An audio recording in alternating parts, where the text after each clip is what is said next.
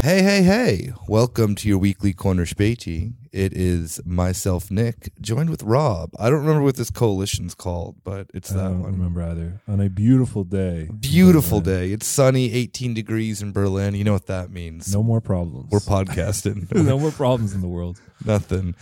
Yeah, I do legitimately. Yesterday was pretty nice. I went out and went on the canal with Yulia, and then just there is something about Berlin when it does get past 15 degrees and the sun's nice and shining. It gives you that reminder that it is, in fact, one of the best cities in the world, baby. When you have nothing to do, you can just get day drunk. No one bothers you, really. It's sick. It's awesome. A very generous New York accent. One of the best.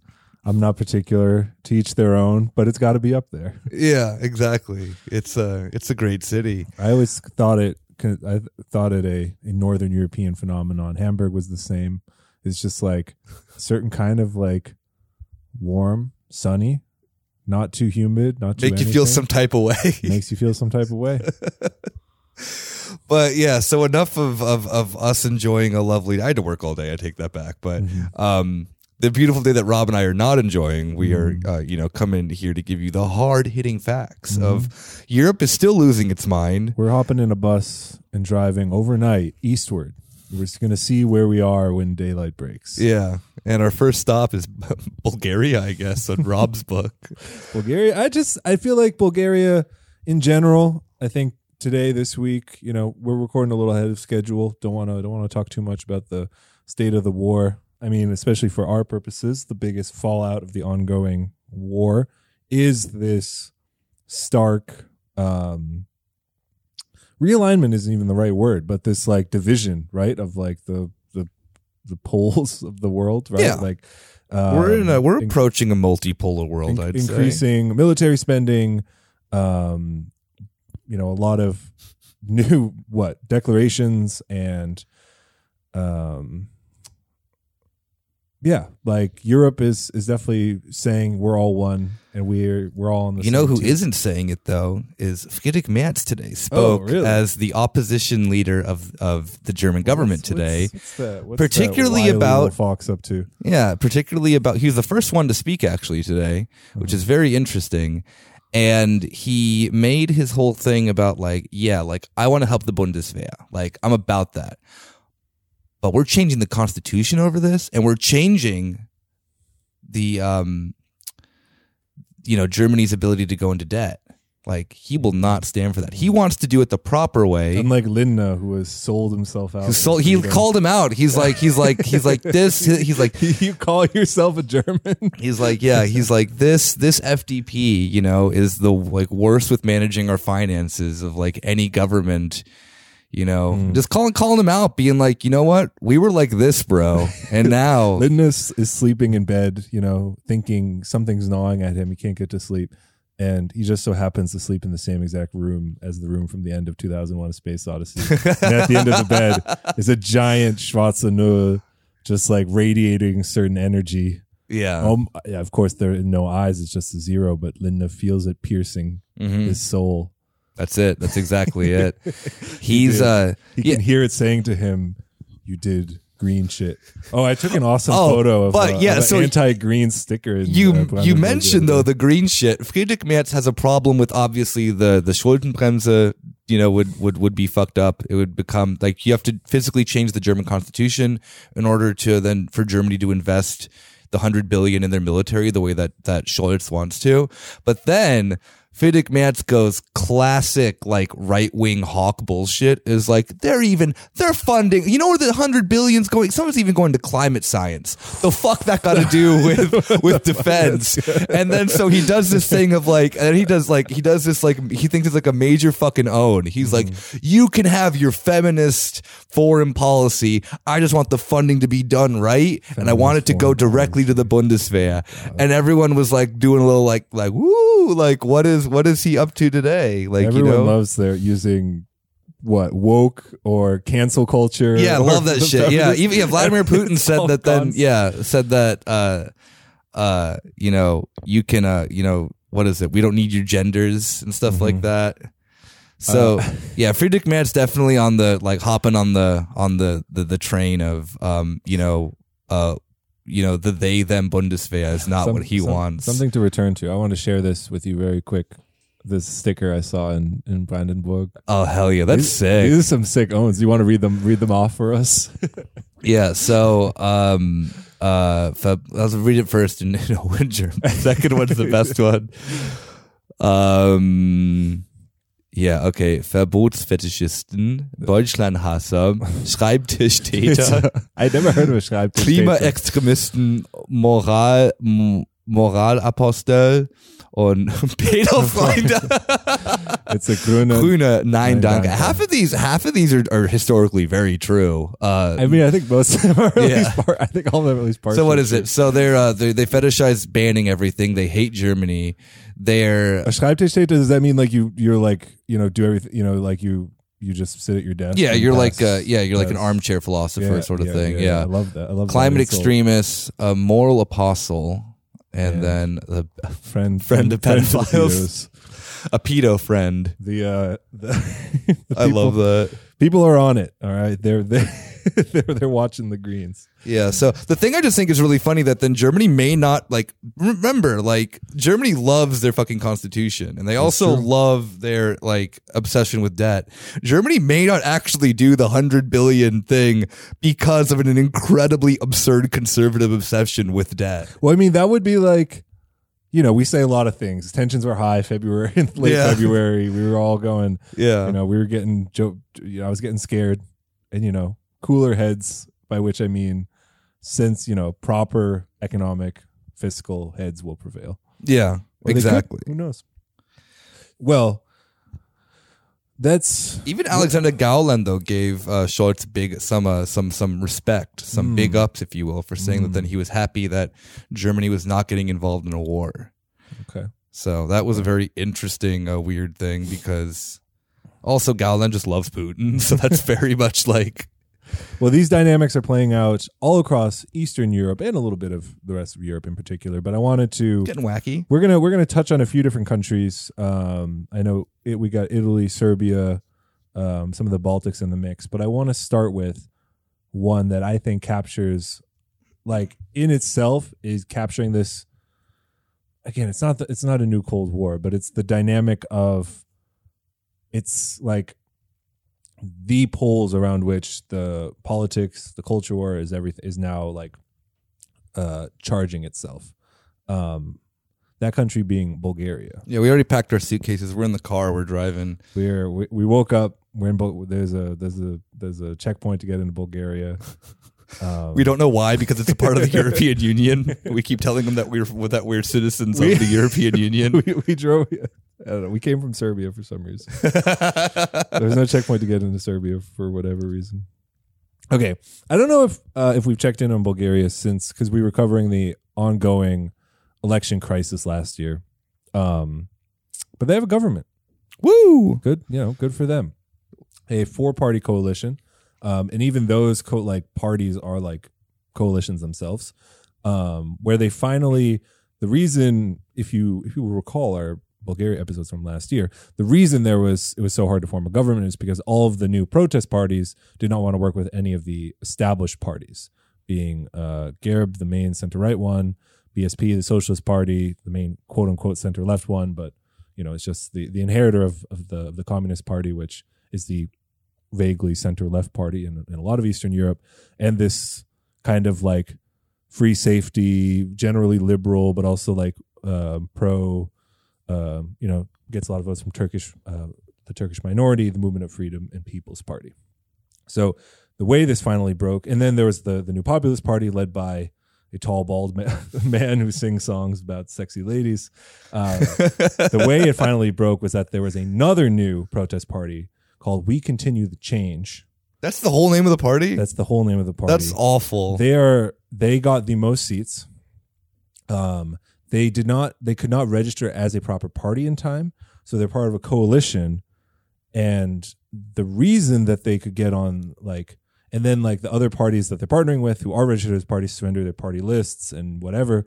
One of those parties, which is part of the coalition and is allowing We Continue the Change to actually exist in the Bulgarian parliament is Volt Bulgaria. Woo! Which has, I think, 2 seats of their own compared to 60 something for We Continue the Change. And they formed a coalition with the new Populist Party. There is such a people with, again, tall, bald man. Democratic Bulgaria, a smaller kind of like pro-Western, quote unquote, liberal party, maybe more like younger and activist oriented.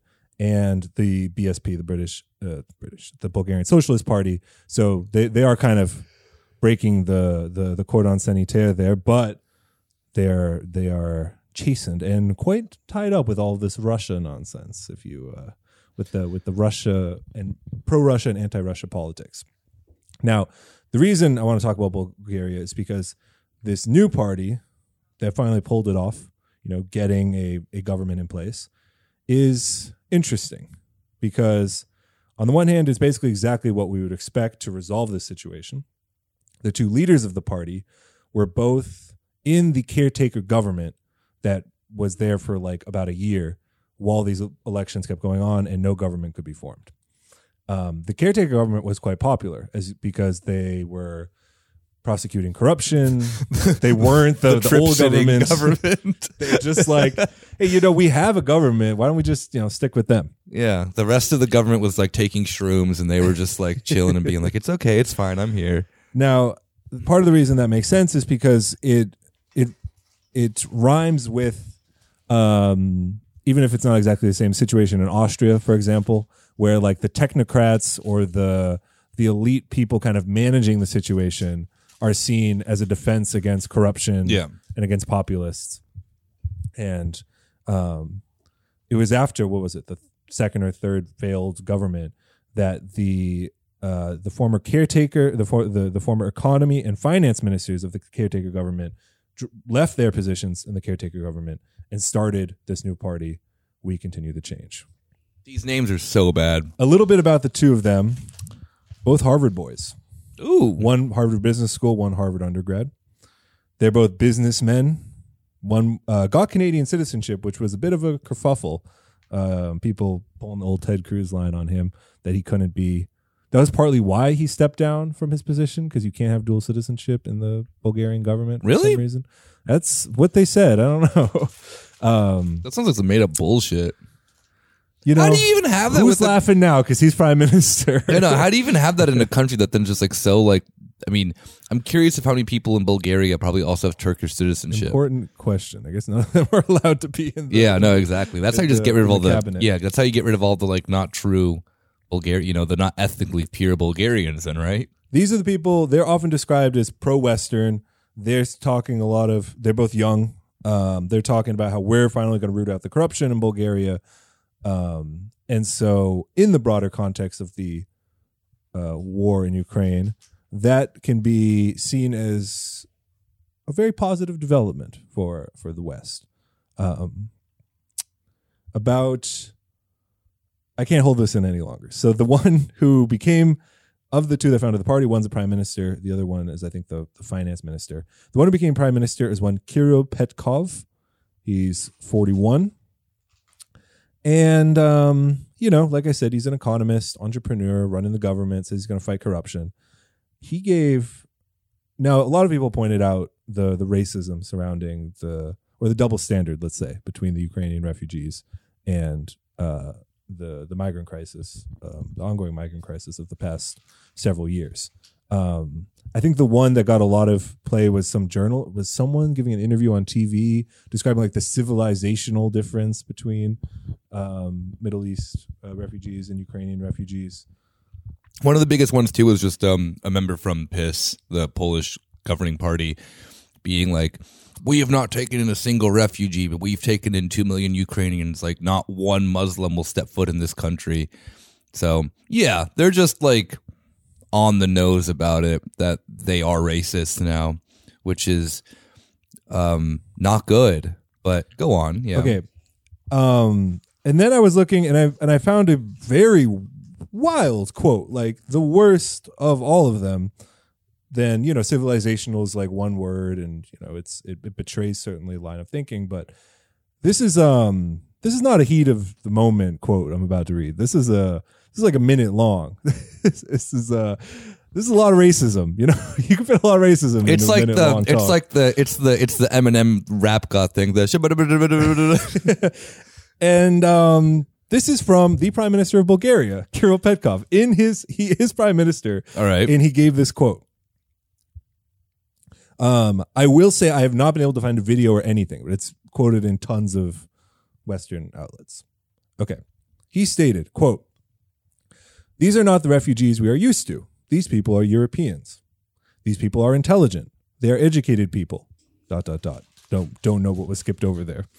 This is not the refugee wave we have been used to. People were not sure about their identity. People with unclear pasts who could have been even terrorists." That's from the Prime Minister of Bulgaria. That's how is no one, oh my God. So welcome to That's amazing. your new pro-Western government. Yeah. They learn fast. They learn very fast. I genuinely find it so one, all right.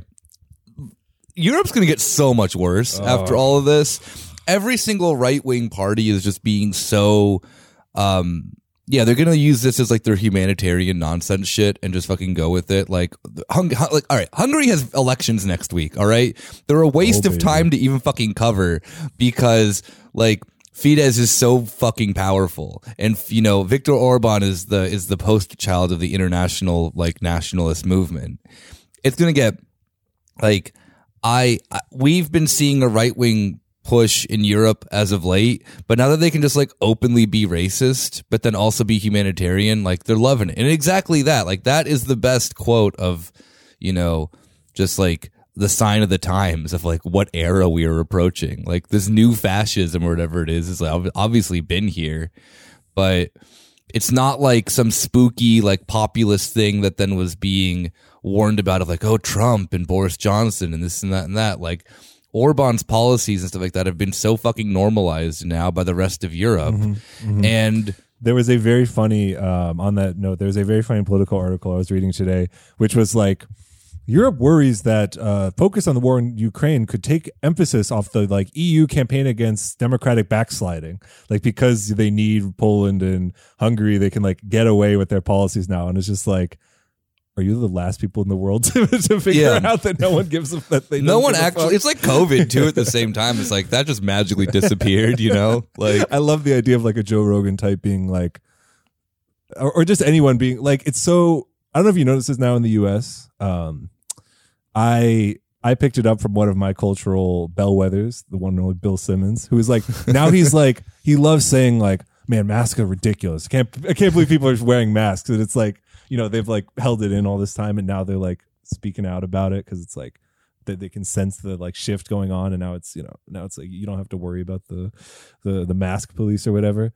Yeah, I can see people doing the same thing for like, who really cares? You know, they're actually, you know, Viktor Orban, he gets stuff done. Oh, yeah, no. Like I've been saying that the best example of Orban's policies being normalized is Greece. You know, incredibly racist government that is just like because the government is so racist made it better for Europe's horrible refugee policies. So yeah, it's the point. There's people are just happy that there's something else to move on to. Yeah, that they don't have to. The EU doesn't have to keep. I mean, they will still keep doing they'll issue like I'm sure hand wringing reports about democratic backsliding. Yeah, it doesn't mean anything though. Of course, like, you know. But there's bigger fish to fry. Yeah, on the EU level. But Bulgaria is also interesting too. Sorry, back to please. There's more to dig into. Oh yeah, we got the rate. That was just the appetizer. Yeah, the racist quote. So the thing I think that's really funny about Bulgaria that people don't recognize on the surface is because like they are an EU member. They're also a NATO member. Good portion of the population is not happy about that. And there's been like pretty like in comparison to other European countries, a pretty large like pro-Russia, like anti-NATO movement. Not even just anti-NATO, like strictly pro-Russia. Like that they wish that Bulgaria sided with the Russia on this invasion. I love the description of the events because the Petkov, the new prime minister, is going around giving talks and like, you know, using all this harsh language. And the way it's described is it just sounds like people like heckling him. Yeah. When he goes around like the people, like the pro-Russian hecklers. There's a lot of different, like, what's interesting is that one aspect of it is, I forget the exact date, in March, maybe 9th, like in early March is the like independence. Bulgaria celebrates its Independence Day, and independence was won from the Ottoman Empire during the Russia, like a war where Russia was like, you know, with helping the Bulgarians free themselves from the Ottomans. And so like, I think the parliament even passed a resolution being like, okay, we're going to celebrate it, but we don't want to celebrate Russia in doing so because that's bad. That's bad. You know? Yeah, we can't celebrate independence because then that's pro-Russia. How fucking cucked are you? We can't celebrate our own independence because that would be pro-Russia. Bulgaria is very complicated. Is a land of contrasts, and it's like I can see how that can fit in with like a broader throwing off the like pro-Russia is part of becoming pro-Western and like growing up, you know, as a country or whatever. It's a wedge issue because on the one hand, policy-wise, Bulgaria is not doing too much. They vote in favor of sanctions, but not in favor of sending any weapons. Yeah, they're not sending any weapons. They're one of the handful of NATO members that we're going to get to that won't do it. There's I tried to look up how many new ones there are, but there was a new NATO battle group announced for Bulgaria, 1,000 troops. Yeah. Which seems like a big deal. I mean, yeah, for a country that then does, I mean, like the largest one is, I think Romania or something. One NATO nation has 75,000 troops in it, which is like pretty insane of like these battalions, or battle groups, sorry. But yeah, no, Bulgaria got, at the beginning of the conflict, they got like, I think 1,000 or whatever, something like that. And they've been like, I think it's like a helicopter, like squad or some shit. I don't know exactly what it was. But yeah, good for them. You know, so, glad that they're finally, you know. I don't really know how to, you know, it's kind of being pulled on both sides. I mentioned the BSP and they're being pro-Russia before. There is a lot of links between Bulgaria and Russia, economically, whatever. The BSP voted against sanctions, but then of course, or maybe abstained, I forget, but it was a black mark on the that means record. That you're pro-Russia no matter what. That was definitely being used. Not realizing that then that probably Bulgaria, if they do sanctions to Russia, would be just like hurting their own economy as well. Like, now, here's the little interesting wedge. What were we talking about? Oh, well, before I get... No. There's just so much to get to. I don't know where to start. Okay. Now, what's interesting here is one of the first acts, I believe... Certainly after the invasion started, the defense minister under the new government, Stefan Yanev, he was dismissed from his post on March 1st for not calling it a war, only calling it operation. I'm sure there was other stuff. He proudly used the word special operation. He just loves saying the word operation. No, I'm sure he's you know, vaguely pro-Russia sentiments, certainly in this context. What's interesting about that is that he was the deputy prime minister back in 2017. And then he was the caretaker prime minister of Bulgaria last year. Mm-hmm. So he was prime minister from May to December. Damn, they had a Russian op as their prime minister. And then in the new government, like, you know, okay, he was just caretaker, whatever. Then he still gets an important post. He's Minister of Defense. But then these other caretaker ministers who then, you know, kind of leapfrogged him by being prime minister, dismiss him. And if their popularity only comes from being like, you know, the caretaker government's doing all right, let's just keep them around.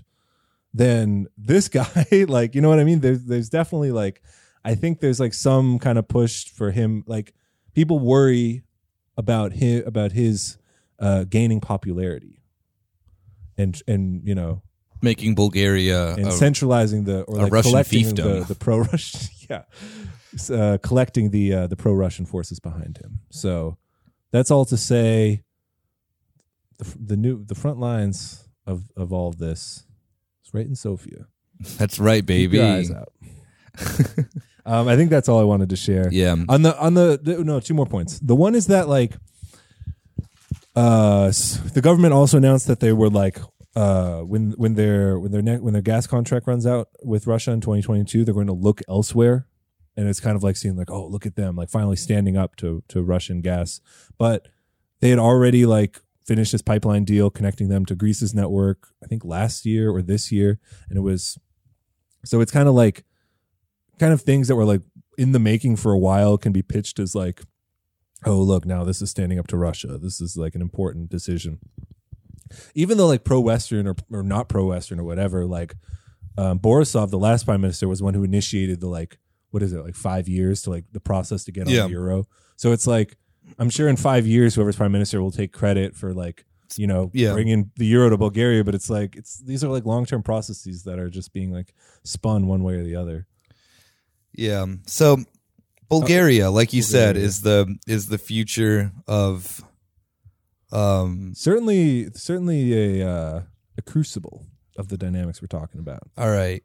Well, wait, I want to share one other funny story. Okay, yeah. The former prime minister was arrested on corruption charges by the new government, which is always great. And they said explicitly that the reason he was arrested was evidence given by the Skull in the summer of 2021 from his exile about like, illegal corruption stuff he did. I mean, I'm sure there's like a million corruption things he did. You can get him on anything, but it was very funny to point out the Skull. He might be working his way back. I bet he will. I bet he is. The comeback is underway. All right. Now that, we have to leave New Jerusalem, unfortunately, which is Sofia. We're going to take we're going to sputter around Europe in our little, little car. I think Bulgaria is good it contains a lot of these dynamics, but other countries have some illustrative examples too. Oh, what else we got? Agree. Well, you have the list. I've packed our diesel car full of sunflower oil that I've been hoarding. We're ready to go. Sunflower oil? What? Why are people hoarding sunflower oil? Okay.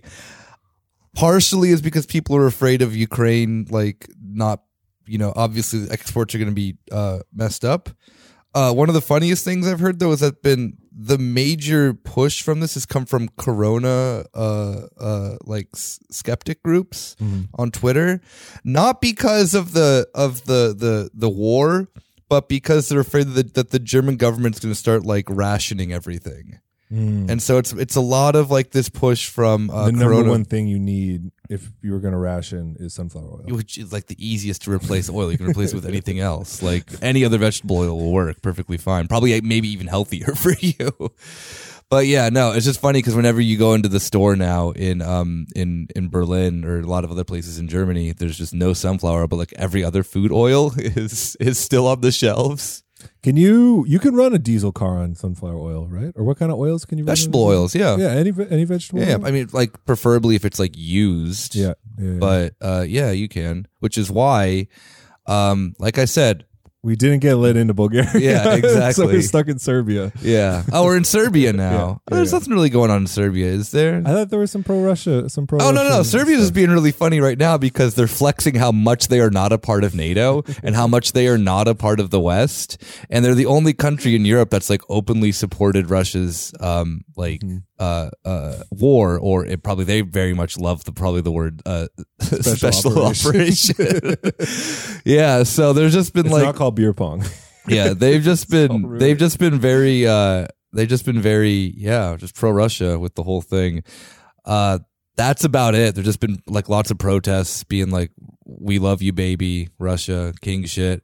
Remember too, like Russia also like because of the situation with Kosovo, they just don't like NATO as well. Like they see Kosovo as like a NATO enclave, and they're kind of right about that. But yeah, it's just very funny that there's really not much more to say other than look at Serbia just for yourself and just see the absolute insanity of just that there's protests all the time, pro-Russian protests all the time. They yeah, they're just on a different planet, which I think is very interesting because they've always been on a different planet. It's Serbia, baby. They also, I mean, like, yeah, there's a historical reason, of course, too, of why they hate NATO so much. They're like, yeah, like definitely responsible for a lot of bad stuff themselves, but yeah. That's just our. We're driving through Serbia, actually. Okay. What about anything in Romania? Should we stop by Romania? I don't know. I don't know what's going on. There in are some. I think they're doing. NATO's doing some. Oh yeah. Like I meant, yeah. exercises NATO at the has. border. I mean, there's a bunch of missiles there that the NATO's had there forever. But I think that we should go south. Okay. All right. I have no idea where you're going. Huh? I have no idea where you're driving. We're cruising through the. We were in the Balkans. We're cruising, but I'm feeling. I need to go see La Familia. Oh, okay. We're going to Italy, Is that baby. south? I guess it is. It's very south. Yes. Of Serbia? Yeah, you have to go.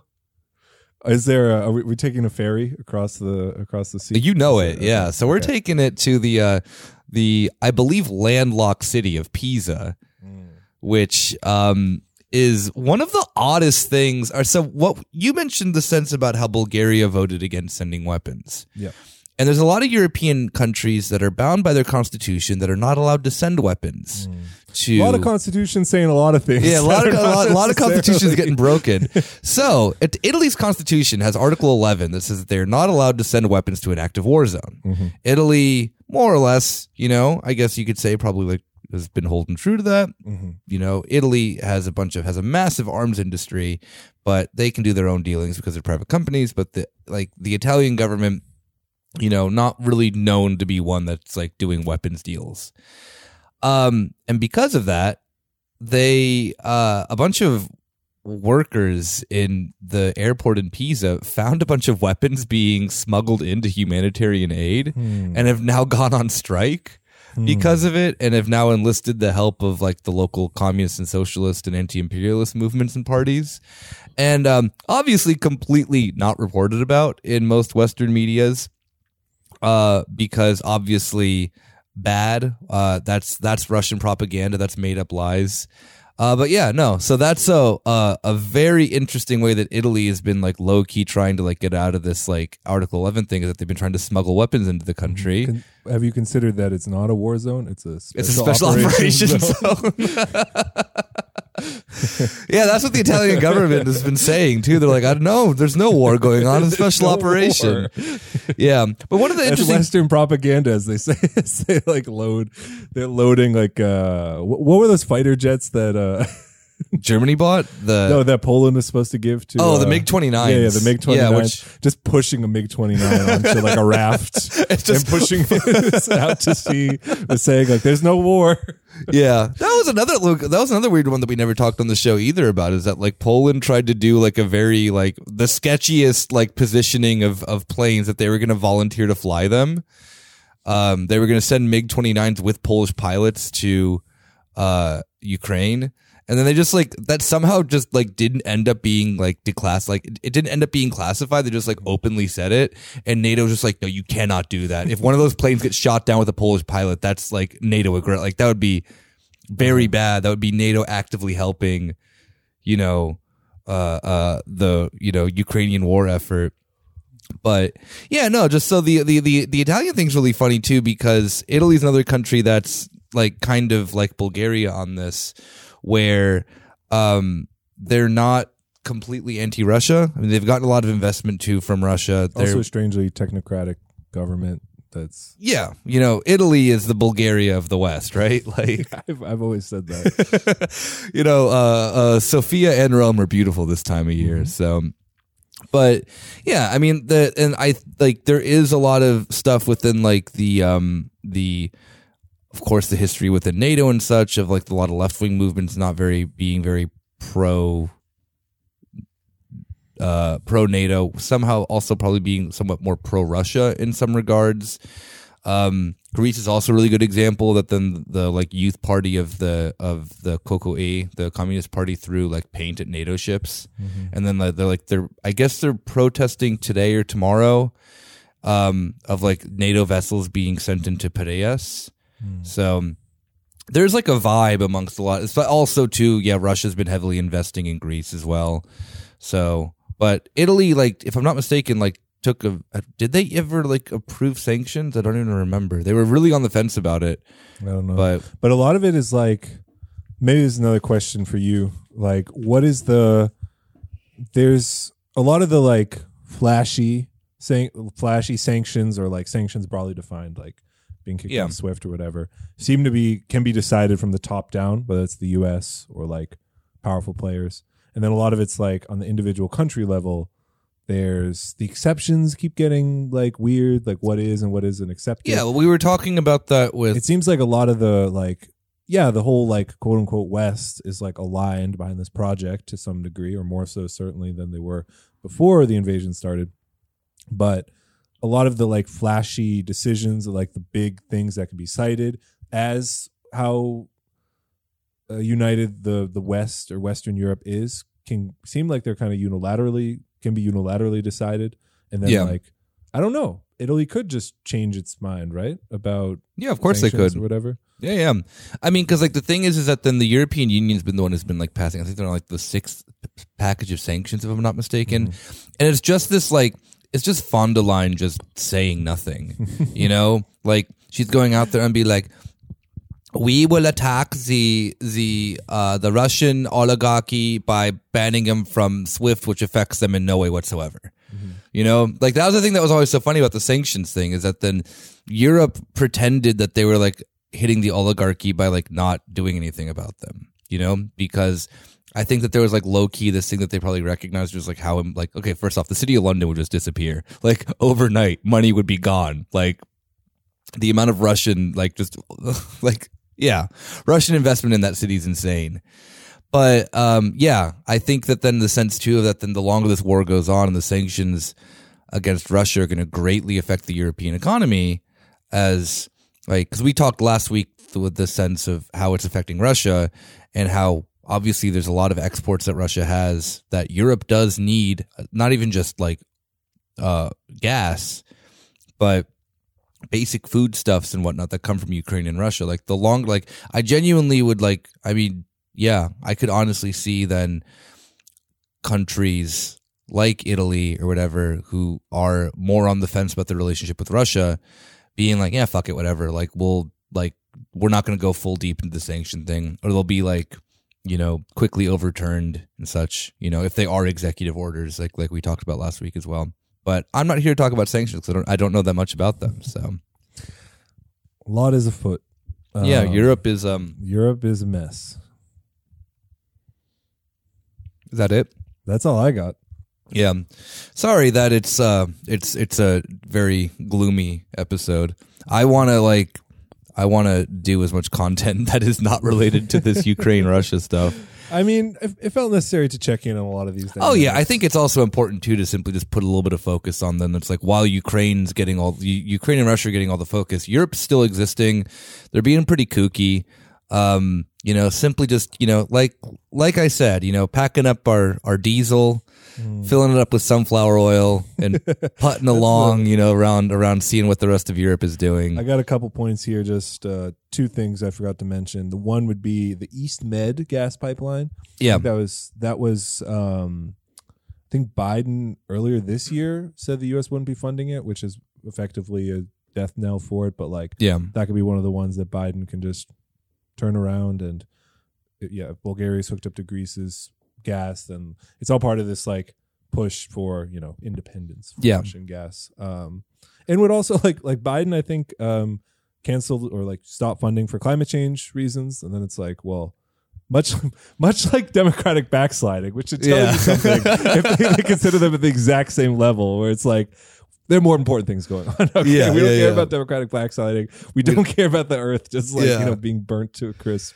Yeah. I think a good thing too to kind of also look at as well with the gas thing is that yesterday, just a little note of that, Azerbaijan like cut off gas to like the Nagorno-Karabakh region. And immediately the political and, you know, social and well-being, you know, crisis that then is now afoot within one day of people not having basic utilities is something that obviously Europe does not want to have happen to it. You know, like it is like another nation having that much power within the sense of like literally like, you know, your heating, how you pretty much go about doing most of your stuff, like in, you know, food access, stuff like that. Like Europe is not going to want to, like, they are going to talk a talk and, you know, talk about, oh, we're going to get alternative fuels, this and that, which they've not invested in. Yeah, I think that's probably also one of the reasons why then you're just not like, you're going to start seeing them slowly start caving into shit if Russia and Ukraine like settle their beef, you know, because they can't afford it. They don't, what are they going to get? Like Norway's gas, which is running out, or is the, like, you know, like we were saying like last week, like is like, you know, they're going to start shipping it in from, you know,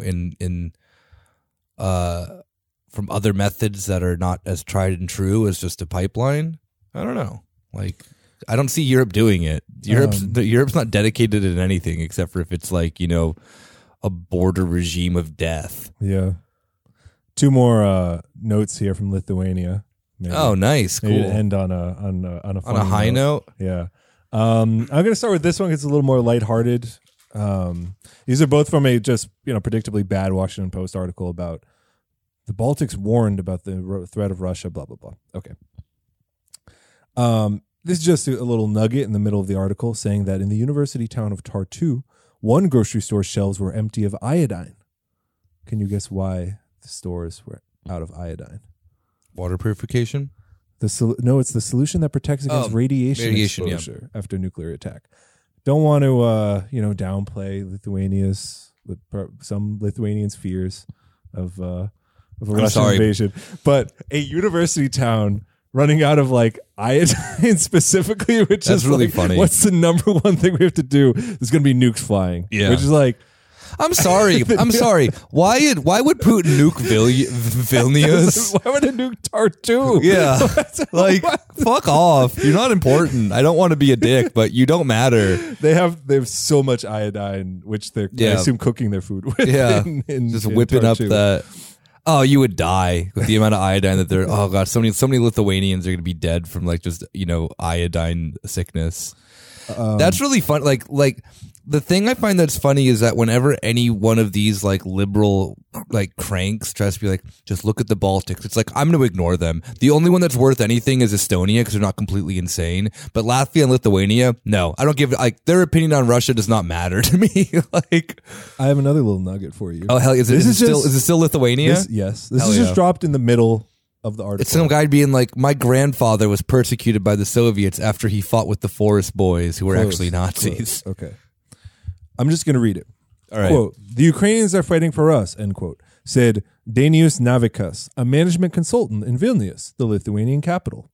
Last week, he donated a vehicle to be converted to military use and delivered to Ukrainian fighters as part of a private aid campaign that has already netted more than 17 million euros from Lithuania's 2.8 million citizens. Is this that no, wait, did you see that convertible BMW that someone put like a gun on and shit like that? I didn't see it.